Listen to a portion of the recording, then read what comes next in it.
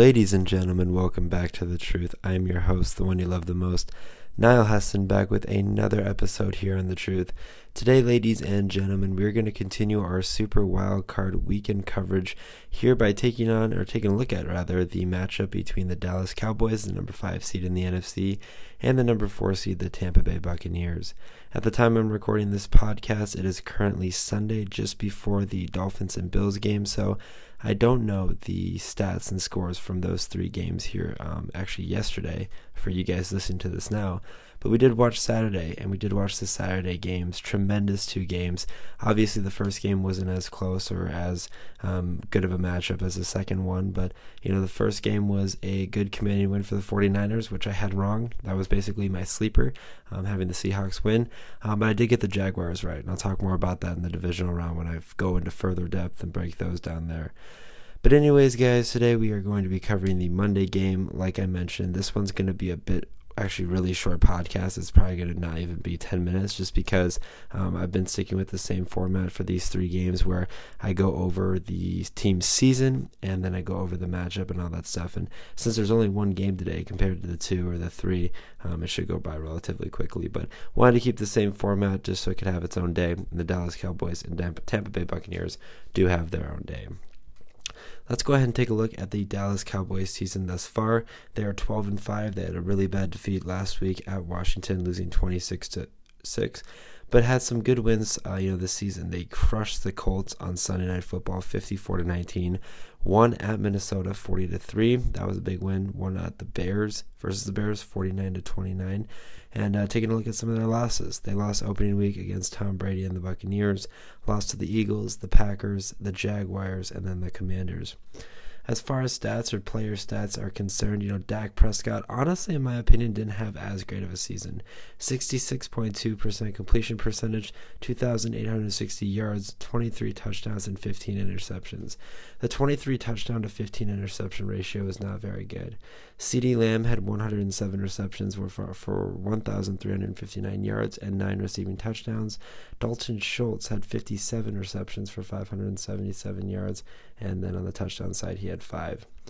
Other wide receivers did have some injuries, so it was interesting getting them going. But the running game was very much established. Ezekiel Elliott, 231 carries, 876 yards, and 12 touchdowns.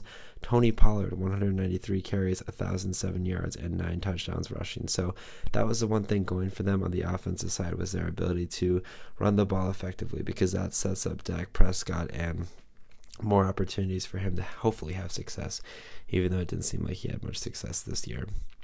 Donovan Wilson, the safety, led the team with 75 tackles.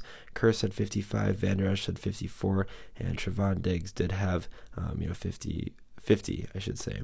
Micah Parsons, 13.5 sacks. Good stats there for him. Darren Bland, had the leading interception total with 5. Trevon Diggs and Malik Hooker were just behind him with 3.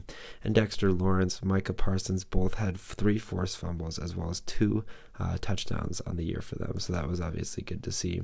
And Brett Maher had a really good field goal percentage, 29 for 32. That's obviously very good. We have a good, reliable kicker. On the offensive side, they were 13th in total yards at 365.2, 219.8 passing yards, which is 14th, 9th in rushing yards, which is actually a bit surprising of how effective their running game was. They're only 9th. 4th in points at 27.5, and 5th in third down percentage, 45.5. Defensively, they were 16th in total yards, 8th in passing yards, 22nd in rushing yards, and they tied 5th in points and 9th in third down conversion percentage. Overall, the Dallas Cowboys had a great season and are really looking to not necessarily be the sleeper, but get back into a deep postseason run with Dak Prescott and Jerry Jones as their franchise moving forward. Next, we're going to take a look at the Tampa Bay Buccaneers, and they were obviously very different than the Dallas Cowboys in the fact that the Tampa Bay Buccaneers were interesting this season.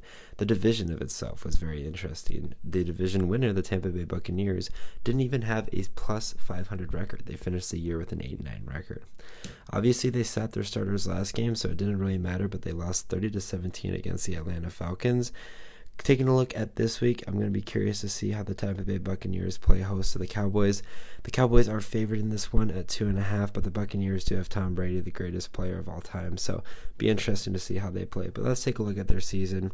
They started off good. They were 2-0. They beat the Saints. They beat the Cowboys. Then lost to the Packers barely. And after that Packers game, there was a lot of questions surrounding Brian Leftwich and that Tampa Bay offense because it really seemed to falter.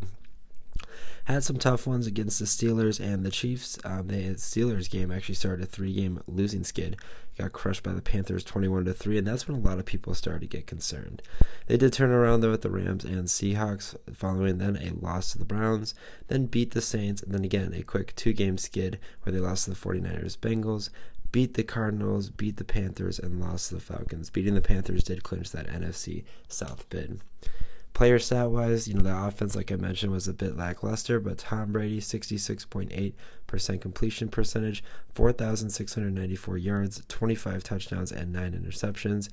Chris Godwin and Mike Evans both had over 1,000 yards receiving. A nice to see Chris Godwin, a healthy Chris Godwin. 104 receptions, 1,023 yards, 3 touchdowns. Mike Evans, 77 receiving yards, 1,124 yards, and 6 touchdowns. Fournette also is a very integral part. They don't really run the football, especially with Tom Brady. There's not necessarily a need. But he had 73 receptions for 523 yards and 3 reception touchdowns. Rushing the football, though, he was their leading carrier, but like I said, only a 3.5 average on 189 attempts, 668 yards, and 3 touchdowns. On the defensive side, Levante David had 80 tackles to lead the team, and Devin White was followed behind him with 73. Antoine Winfield, 64 tackles on the year for him, and their leading sack getter was, where's my notes? Here we go. Nelson and Devin White with 5.5. Sorry, Vita Vea with 6.5. Nelson and Devin White did have 5.5. And then on the interception side, Murphy, Bunting, Edwards, and Dean all had 2 interceptions to lead the way. Anthony Nelson did have 3 forced fumbles as well, and Suckup had a pretty good year kicking the football. 15th in total yards for the Buccaneers, 2nd in passing yards, the last in rushing yards at 32nd, 25th in points, 21st in third down percentage.